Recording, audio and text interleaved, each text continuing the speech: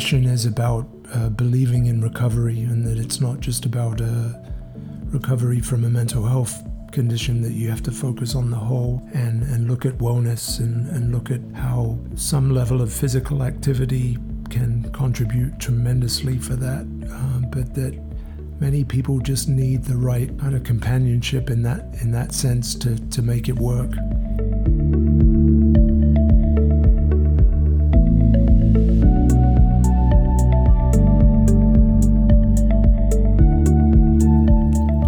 Welcome to Chill Track Friday. I'm Anne. I'm Ali. Hi. We're so glad you're with us for another episode. Ali, what kind of coffee are we drinking today? This is Bluestone's Maverick Espresso Blend. I love Bluestone coffee. Cheers. What's the significance of Bluestone? Can you talk about that real quick for us, for our running group? Yeah, Bluestone coffee.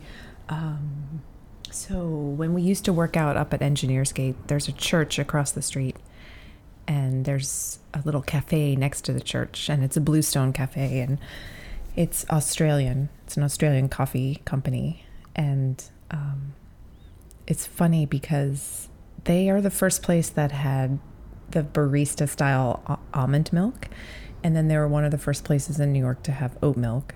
So I've always really loved them, and their coffee is really good. It's very rich and robust. So you guys used to meet there, or after the workout, you'd go there all the time? Yeah, Tuesdays, or every Tuesday. Yeah. Started out just one of us, two of us, Their then food four menu of is us. really good too. What's that? Their food menu is really good too. The food is really good. And it's something interesting. So there's like a big debate between Australians and people from New Zealand who invented the flat white. And if you ask an Australian, they'll say that it was Australia. And if you ask a person from New Zealand, they'll say New Zealand. So they have flat whites on their menu, and it's a certain way of creaming the milk with the espresso. It's really creamy. So who wins? Is that fight still going on? I'm going to say Australia. I know where my bread is buttered. So I'm really excited about today's episode. Maybe the excitement is a bit self-serving because we have a very special guest, and we all have people who are involved in our running journey, and some involved more so than others, but we all have one or two that kicked us off, and they're always going to be there. They're going to be that special person that started the running journey for you and made you kind of where they're always going to hold a special place in your heart. And we have someone who's like that for you, and I'm just so excited to have him on. Who's this? Yeah, I'm excited as well. This is my good friend, my first running buddy, my running motivator, and I consider him my first coach. He's an all-around awesome dude, Jim Mutton. We'll just give my little formal introduction as we do. Jim is a social worker, and he works as the director of New York City operations at Concern for Independent Living. That's a nonprofit organization, and they develop and operate supportive housing for people with mental illness or low-income households. Jim is originally from Northampton, England, and he moved to the USA when he was 22. He's run 5 marathons. I'll let him tell all these stories, but one little cool tidbit is that he used to live in the house that Robert Mapplethorpe and Patti Smith lived in Clinton Hill. It's pretty cool. Welcome to Chill Track Friday, Jim. Thanks for joining us. I'm so happy to have you on. Cheers, Anne. Jim, I've mentioned you many times on our podcast, and you've been so instrumental to my becoming a runner. And so, first of all, thank you. And you're one of my best friends, so it's a real pleasure to have you with us today. So I guess you've only said hello, so no one can yet tell that you're not from the United States. Where are you from? I am from a town called Northampton in the middle of England. Nice. It's an old shoemaking town, about 65 miles north of London. Nice, cool. And you were 18 when you moved to New York? I was 22. Oh, 22, okay. I'd finished my undergrad at Kingston Poly, and then I headed here with $500 in a suitcase. Were there running shoes in that suitcase? I had 3 changes of clothes, bunch of cash. I spent it all on Captain Crunch in the first week. That's awesome. Is that why you're called Captain? That's a whole nother story. Different podcast? Yeah. That's awesome. Were you, just to sort of give a little athletic background, were you a runner before you came to the States? Not at all. Mm-hmm. No. I'd done a bit of cross-country stuff in grammar school, but no. This came in my 40s. Oh, wow. Your 40s. Yeah. So we're similar that way then. Now, your father is quite an athlete. And is that sort of how you got into running? Was it through your father? Completely. Yeah. He was my inspiration. So the short and sweet story is he was a high school art professor his entire life, and he retired at the age of 60 and just took up running. And he read this study that said school teachers in the UK, after they retire, their life expectancy is less than 5 years. I mean, people essentially drop like flies after teaching their whole lives, and he realized he had to do something about it. So he took up running, and from the age of 61, I think, to 72, he ran 11 marathons. And I would go and see him run all over the world, Paris, Rome. He ran New York right after 9/11, which was very, very moving. But I'll never forget, it was 2009, and he ran the Vienna Marathon, and I was there with my brother, and we were standing around with a beer and our bellies out to nowhere, and we were looking at ourselves. Say, this is ridiculous. Our dad is 72, and here he is. We have to do something about this. So we all shook hands and we said, in a year, we're all going to run a marathon together. So literally, my brother and I, we didn't know how to run, and we had to start from scratch. And it was a trying year. But we did it, and we all signed up for the Chicago Marathon, which was what we thought was going to be a flat and fairly moderate climate type of race. And it was a monumental date as well. It was 10-10-10 was the calendar date. So we all got training, and a couple months before the marathon, my dad got diagnosed with a heart condition, atrial fibrillation, which apparently can be brought on by excessive running. The irony there, you know. So he was gutted. He had to pull out of the race. He couldn't do it, but he came to Chicago anyway, and it was my brother and I and my brother's now wife. We all ran, and that was our first race. Turned out it was 86 degrees and blazing sunshine that day. So it was a challenging race, but we finished it. And that was kind of the beginning of it all. That's so inspiring. I didn't realize that you and Tom both started running at the same time, right from that handshake. That's really incredible. Yes. So I've done 5 marathons since that time, and my brother, in his infinite wisdom, had sort of a midlife crisis and decided he needed to run as many marathons as he could. And he's actually done 54. The same amount of time? Including a couple of sort of 24-hour races and overnight deals. And he got to the point where he would do a couple in one weekend. He would find a race in the middle of the country and run on Saturday and go back and do the same thing on Sunday. I remember when you were training for the Chicago Marathon. We had been friends. I mean, I moved to the States in the end of 2005, and met you kind of immediately through your cousin Mark. That's right. Who's best friends with one of my very good friends in London. So friends around the world, which is really nice. Small worlds. And I remember in 2010, you were such the aberration amongst our friends going out to run. We were like, what's he doing? How many miles? What? How long's a marathon?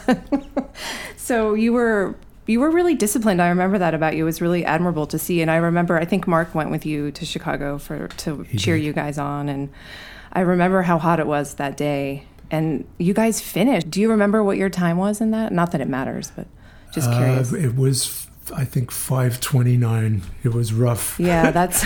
Some walking involved. Yeah, of course. Good for you. And I'm sure you celebrated well at the end. Indeed. Good. And your dad was happy to see you guys at the finish line. He was chuffed. Yeah. I think, there was a part of him that longed to be out there, but, 11 marathons is not bad for the old man. I know, it's pretty inspiring. So then after Chicago, Brighton was next, right? Yes. We went down to the south coast of England and ran that race, and that was wonderful. It was all up and down the coastline, through the town. Such a lovely place to run. And it's so different from a city marathon. So was it harder or more challenging having a marathon that was with fewer people and fewer resources, but yet this beautiful surrounding? What was that like, having the difference? I think the countryside actually keeps you going. Yeah. It's just, there's so much to look at, and a fair amount of it is an out and back race. You sort of go down one end of the coast, turn around and come back, but there's just nothing like it, and the weather was idyllic. And I remember I got some blisters on the bottom of my shoe, under my foot. Yeah, I remember that. And it was pretty brutal, but the scenery outlasted the pain. That's a nice way to put it. Can I take you back for a second? I love how you always take us back. It's really nice. There are two things I want to take you back to. Let's go to your dad for a second again. I'm fascinated by that, and it's so inspiring and amazing to hear. First of all, his decision, why he chose to run. Part of my motivation is similar, being from the South Asian diaspora. Like everybody on my dad's side has been dealing with heart disease, so that's part of my thing to keep going always. But Anne said, like, when you were training, you were the only anomaly in the group of friends. Or like, what is he doing? Like, what? When your dad started training, obviously it was the Vienna Marathon where you guys were standing there with beers and were like, okay, we got to do this. Like, we got to do something about this and change it. But before that, obviously your dad was going through the training cycles of running and all of that. What was that like? Like, did it happen to you? Anne is talking about, you're like, where is he going? Like, what? Yeah. Right? Can you talk a little bit about that? Sure. Any funny stories from that, if you remember? Well, he was very much a lone runner. I mean, in Northampton, there are running clubs, but he was kind of the guy that liked to do it himself. So he would just run around the town and go into the countryside. He ran a lot of races that were just out in the middle of nowhere, cross country, and it was a similar process for me, a kind of a parallel process. I was living in Fort Greene at the time, and I would start running down by the Navy Yard, and this was pre a lot of gentrification in Fort Greene and Clinton Hill, and just wastelands, and so I'd run around Kent Avenue up into Greenpoint and also down into Dumbo and around, and I just started exploring these routes by myself, and it's very much a lone runner until I sort of did some training with Anne. But I actually do like running by myself, and so I kind of felt I went through a parallel experience that my dad probably did when he was doing all of that by himself. We did a couple of runs together before he got sick, which was fantastic. He'd sort of take me out on his local routes, so push me a little bit. That was always fun. That's pretty cool. The second part I want to take you back to, this was also fascinating. You said you had like when you moved to the U.S., you had this one suitcase with a bunch of your belongings. What was the motivation behind the move, and that, picking up and leaving with just that much and coming here? Yeah, so it was partially career motivated. My undergrad had been in development studies, and I had met this guy who worked for the United Way of New York City, and it was one of those stories where somebody promised you a job and you show up with a suitcase and there's no job. I really wanted to work for the UN, and I also came chasing a girlfriend who had lived with in London, who moved back to New York. But I ended up doing some very sort of social work related jobs. I had a volunteer job rehabbing abandoned buildings in the Lower East Side down in Alphabet City, and I worked with this homesteaders group who were renovating an old shooting gallery where folks used to go to score heroin, and it was a bunch of people who essentially the deal was if you put in so many hours of manual labor, you would qualify for a reduced rent. And I never forget, I had this tremendous fear of heights. And the first day on the job there, they had me up on the 6th floor, standing on these rafters with a sledgehammer knocking down a chimney. I soon got over my fear of heights very quickly there. But my career kind of transformed into social work interests. I would go on a lot of job interviews, and admittedly, I had a tourist visa at the time. Back then, you could get a 6-month tourist visa, and I would go for jobs, and folks would be like, well, we're ready to hire you. Can you start next week? And I would have to say, well, actually, I need you to sponsor me for a work visa, and it's going to take a month and a half. And it was very, very tough, and I'll never forget, I had this cash job watering plants in office buildings. I wear this big, bright green uniform and walk around the city with watering can and a feather duster. And I went for this job at a drop-in center for homeless women. It was a case manager job, and somehow I convinced them to give it a go and to hire me and sponsor me for a visa. So I'd show up in my plant watering outfit and quickly change and start counseling homeless women in this old fur factory, which was just a big long room in Midtown where there were 60 or 70 homeless women on chairs. Wow. And you've been doing this kind of work since you've been here. It's really amazing. Yeah, I've been a social worker ever since, by trade and clinician for many years. Now I'm more in the administrative side of things, actually working with architects and funders and to start buildings, design buildings, and find people to live in them and work in them. But it's been quite a transgression. Yeah, it says a lot about you because, first of all, it's a huge leap of faith to come here for a job, like you said, that didn't exist. And then be brave enough to, and have the heart to open yourself up and go into this career where you, quite honestly, take on a lot. It says a lot about your journey, not just from a running perspective and everything else. I know, it's funny because when I was telling Ali about you before you guys had met,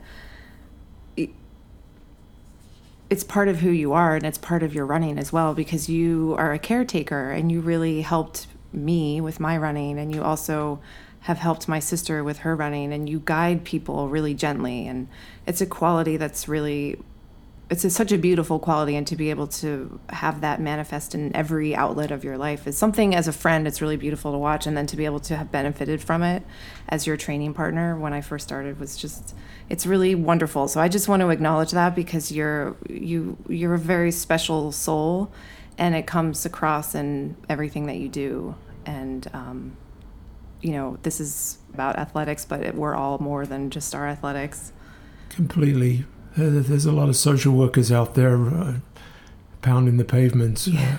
I think that, thank you. There's a role, I think, for being related to people in both sort of a counseling role and a helping role. That it can morph into a wellness type of activity as well. Mm-hmm. I know a lot of agencies in social work that pride themselves on running and athletics, and they do a wonderful job in actually helping disadvantaged populations to also do the same thing. There's a group called Odyssey House that do a 5K race on Randall's Island every year, and they train their clients to learn how to run, and they actually have a whole group that runs the New York City Marathon every year, and it gets bigger and bigger. So I think there's a role for the helping profession in this type of sport. Absolutely. It builds so much self-confidence.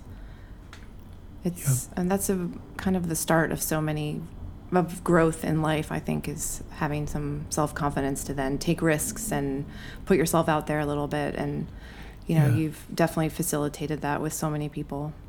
Well, it's my mission is about believing in recovery, and that it's not just about recovery from a mental health condition, that you have to focus on the whole and look at wellness and look at how some level of physical activity can contribute tremendously for that, but that many people just need the right kind of companionship in that sense to make it work. It's true. And then it brings up the idea of motivation. Like, it can be really hard. Everyone is motivated differently. Some people it's intrinsic, some people it's extrinsic. How do you get that started, especially with people with proclivities to, maybe be afraid of that or not sure or haven't experienced the positive sides of exercise? Like, it can be really hard to motivate people to take that first step. We talk a lot about leaps of faith, and I remember when you were encouraging me to run, I was kind of like, oh. And then it was just like instant, oh my God, this is amazing. Okay, so the big one was your next marathon. You were in for New York City in 2012, which was the year of Hurricane Sandy. Yes. So I wanted to ask you, it was such a divisive moment in New York City, which is unusual because usually the marathon really brings people together. And you had mentioned 9/11, like particularly that year. So, Bloomberg had decided to keep the race on, and then they canceled it, I think, the day before. Is that right? The night before. The night before. I think so what was that like during that week as someone that had done, 12, 16 weeks of training, and then having the news keep changing? And yeah, that was the first marathon that I did a lot of training for, and I would tend to train by myself. I did a lot of long runs. I did a 22-miler, and I was ready more than I'd ever been.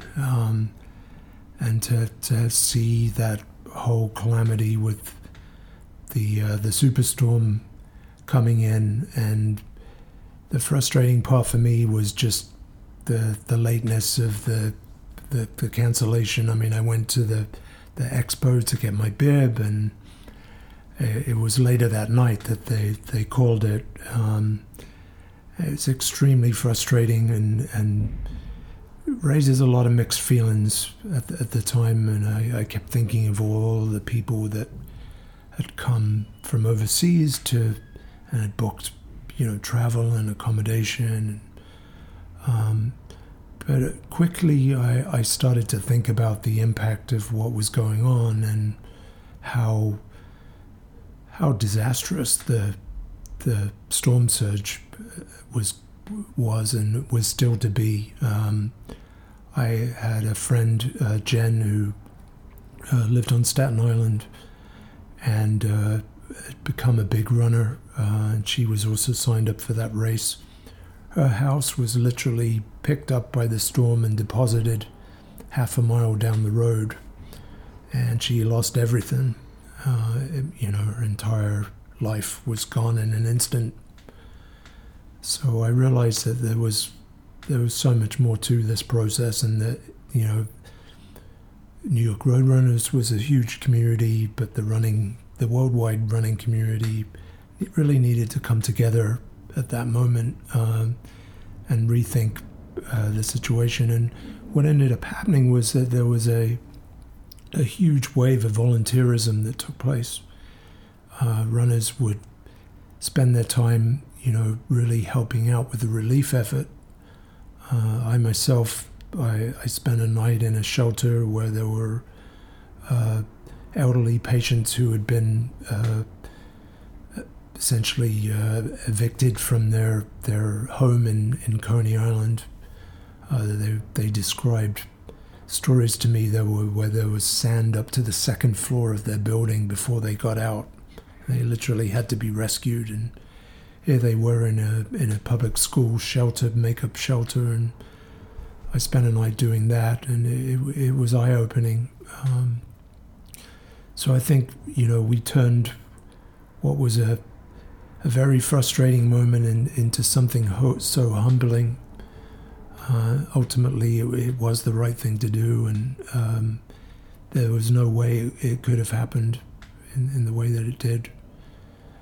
What I did was I felt that, I just couldn't leave it here, and I had to run a race because I was ready, and weeks were clicking by, so I signed up for the Philadelphia Marathon, which was a number of weeks later, and they did a special entry for New York City Marathon runners, and there was a special lottery. So I threw my hat in the ring of that and got in. And that was a wonderful moment to run Philly. It was actually my best race. And there was despite it being Philadelphia, there was a lot of emotion and support for New York. People were really out on the streets cheering the New York City runners. I wore my orange New York City Marathon long sleeve, and everywhere you went, people were cheering for you, which was wonderful. I think, didn't New York Roadrunners give people that had missed that year opportunity to take a spot in either 13, 14, or 15? Is that how it worked? You had a +1, so to speak. Okay, so did you take 13? I ran the following year, yes. Okay.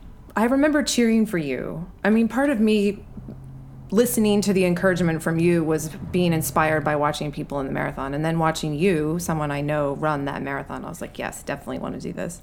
And I remember I saw you on Lafayette. I was standing there with Mark, and you looked so happy. You looked so happy. It's just that you were in your zone and you were in your flow, and you looked so happy. And I thought, wow, that's so beautiful. So beautiful. It was actually a kind of a life-changing period for me, because I developed this asthma condition, exercise-related asthma, completely out of the blue.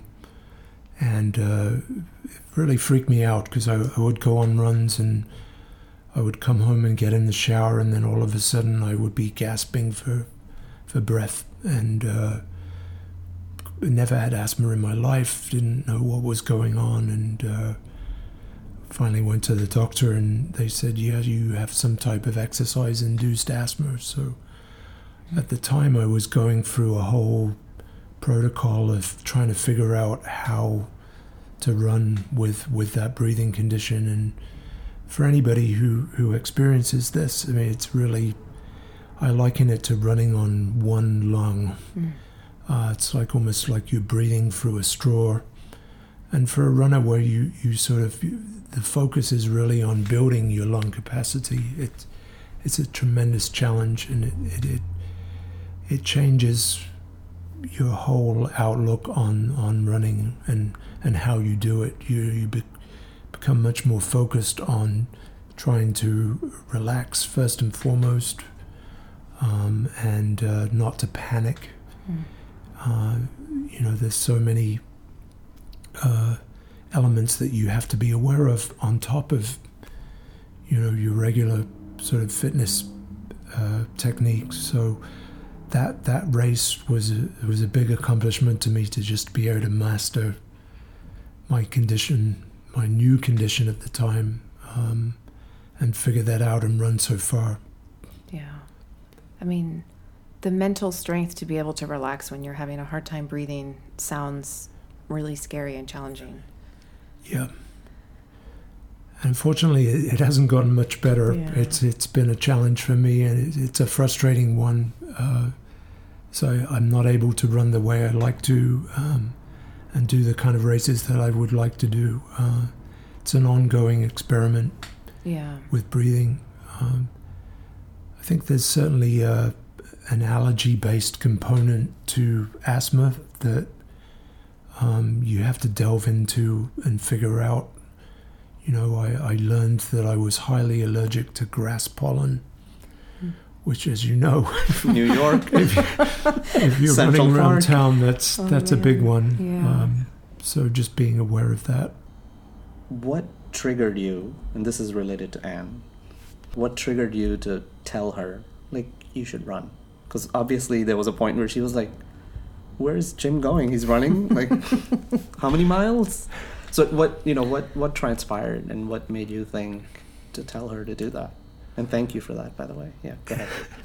Thank you so much. Yeah. I think I recall I told you to do a loop at Prospect Park, right? That was the mental challenge of, if you can get round that 3.25 mile loop, that you're going to just feel so good about yourself. And at the time, psychologically you needed a boost. And it was simply a case of just let yourself go, just put on whatever old trainers you have and go for it. Yeah. I mean, I was very much an old school sort of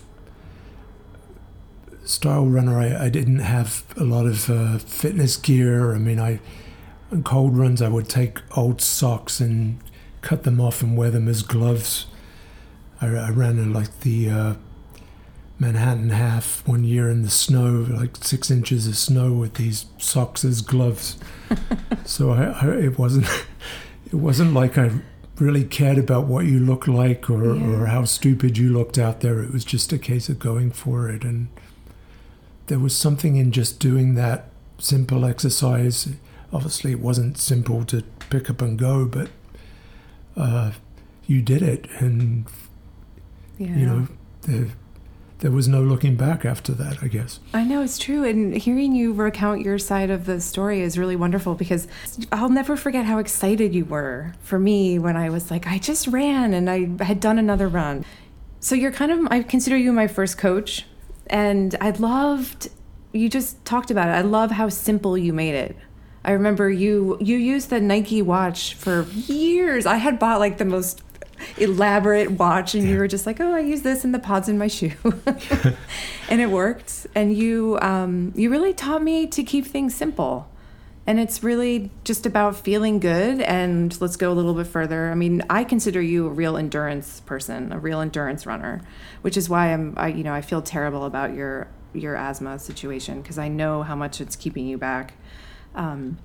But you really taught me about the relaxing. I mean, I basically was your sidekick for all of 2012 and 13 and 14.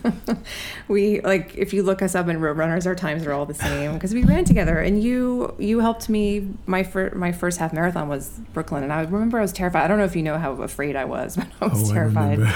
I was terrified. I thought I was going to die. I've had this like weird thing where I always thought that I would die of a heart attack. So when I started running, it was weird to really experience the physiological changes that were going on in my body. And I speak specifically about my heart.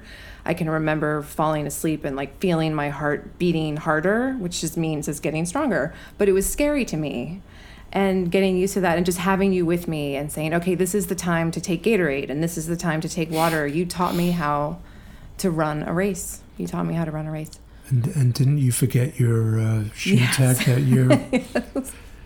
Yep. But luckily you did not. I just remember how disciplined you were to listen to me at that time, because I was technically a pacer.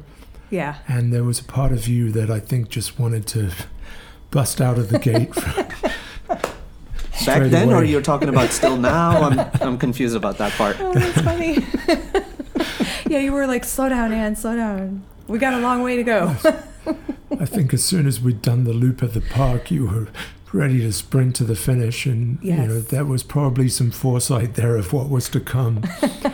But I'll never forget, there was a young lady behind us who came up to you at the end of the race and said, "Thank you. Yeah, I followed you for the entire last half of the race, and you were able to pace me and keep me to what I needed to be at and keep me going." And did you turn to Jim and be like, actually, I know, I think so. I could have ruined your race if it wasn't for him. Seriously. I mean, that was the first time I realized that this is not a solo sport. Right. It blew my mind when she said that to me. I thought, what? Yeah. Because I was so consumed with not dying and sticking with you and listening to what you were telling me, to then have someone, to realize that someone had shared in our experience meant so much. I remember we high-fived every mile. That's right. We still do that. Yeah, that was fun. That was really fun. And then you did the same thing for my sister in 2016, Allison. Yeah.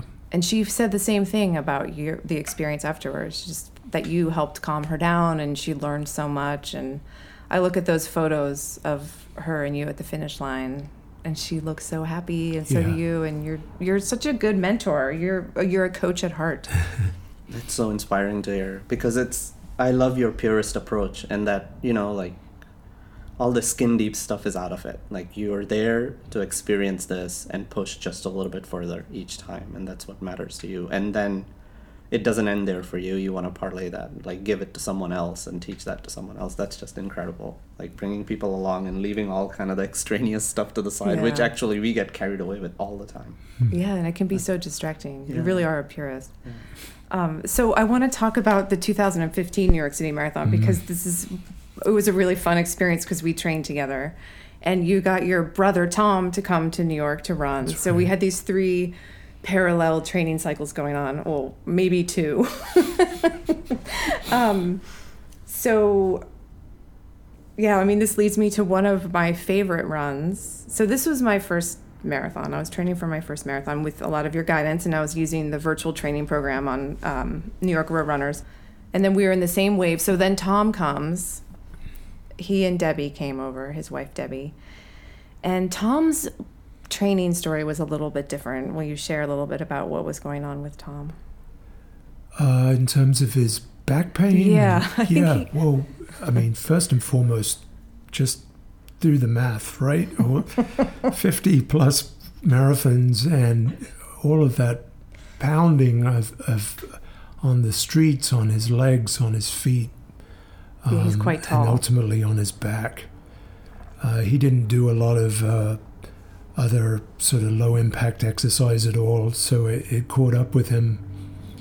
And I think he hadn't been able to train that well because of his back pain. And in his own way, he said he's coming over and doing it anyway. And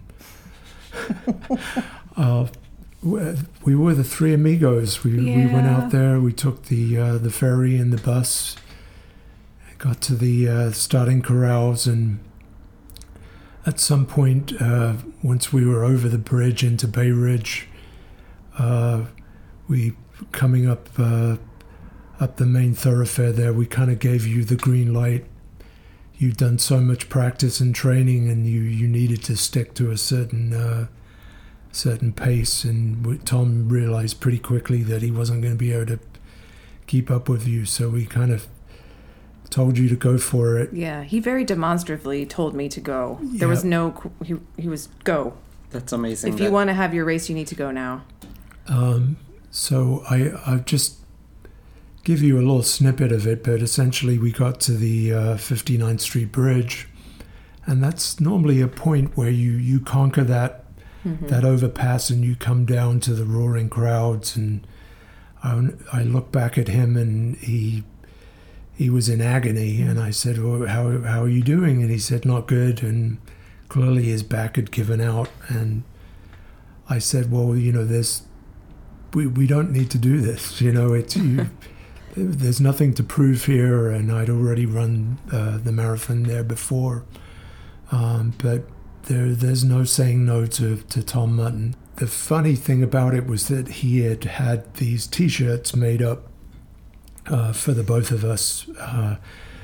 They were black with big white bold lettering, and his was Too Tall Tom. He's 6'4", and that's sort of his nickname. And mine was Captain Jim. And so that's the kind of motivation that you need for a race like that. People pick up on that in the crowds, and they're like, "Hey, you're not tall enough, Tom." Or, "Captain Jim, go for it." Go for it. And so, for most of that first half of the race, it was wonderful. You were high-fiving everybody. But if you can just imagine what it's like once you're in agony and you don't want to hear your name being called anymore. And so for the rest of the race, it was a case of trying to ignore the screams of "Too Tall Tom, what are you slowing down for? Come on, you're almost there." Like trying to... Oh my God. Like, can we take a break and take these shirts off? And just... Seriously. You want to know why? I'll tell you why. I actually lied to him on the last loop of where you come into Central Park. For that bottom piece of the park, I told him that the finish line was right there.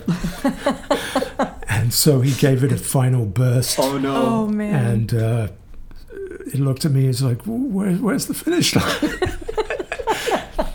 And, oh my God.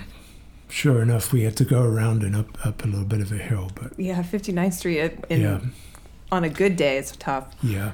Oh my God. Well, I remember meeting up with you guys afterwards. Yeah. And I could not believe the story. I just couldn't believe that you guys made it. Yeah. But, it's... There are a lot of people that run through back pain, and, there are studies out there that say 90% of back pain is psychological anyway, that you can go through countless surgeries and treatment techniques that ultimately may never work and just make situations worse. And so there's good information that if you focus on the stress and the emotion that's tied in with those pains, that you can conquer a lot of it. So he's still at it. Wow, I didn't know about that the psychological part of back pain. That's interesting. So I know that your runs are kind of touch and go at the moment, but you said that you've been running indoors on the treadmill and stuff. Yeah, I've been doing 5Ks on the treadmill and getting to the point where I'm going to venture out again. And I threw my name in the hat in the lottery again this year. Yes. Who knows? Yes.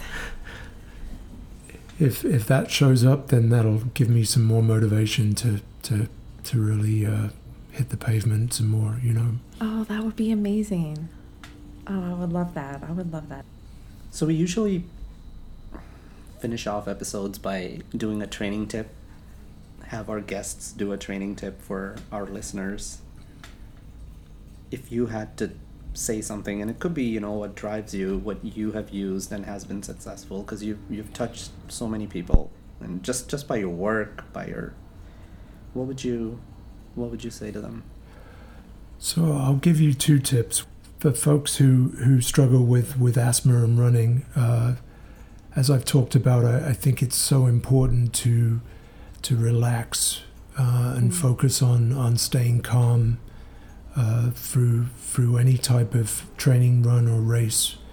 If it's a cold weather race, what I've found really helpful is to keep your neck area, and some people even wear a balaclava on their mouth, because it's taking in cold air can be a major trigger for asthmatic reactions. And then on the long runs, I'm a huge fan of ice baths. And I know not everybody is, but if you're doing anything over a half marathon, 15, 16 miles, I insist that you go to the local deli and buy yourself 2 5-pound bags of ice and pour yourself a shallow cold water tub and ease yourself in that, curse your mother or whoever you need to, and spend 10 minutes in the tub, because it really does help with the recovery time, I think, tremendously. Well, Jim, thank you so much for joining us. It's been such a pleasure. I love you so much. So we'll have you back again, hopefully. Cheers, when Anne. we're Love training you too. for New York. So proud of you. So proud of you both. Thanks. You guys are epic. Thanks. Thanks, Jim. Cheers. See you next week. See you next week. Bye.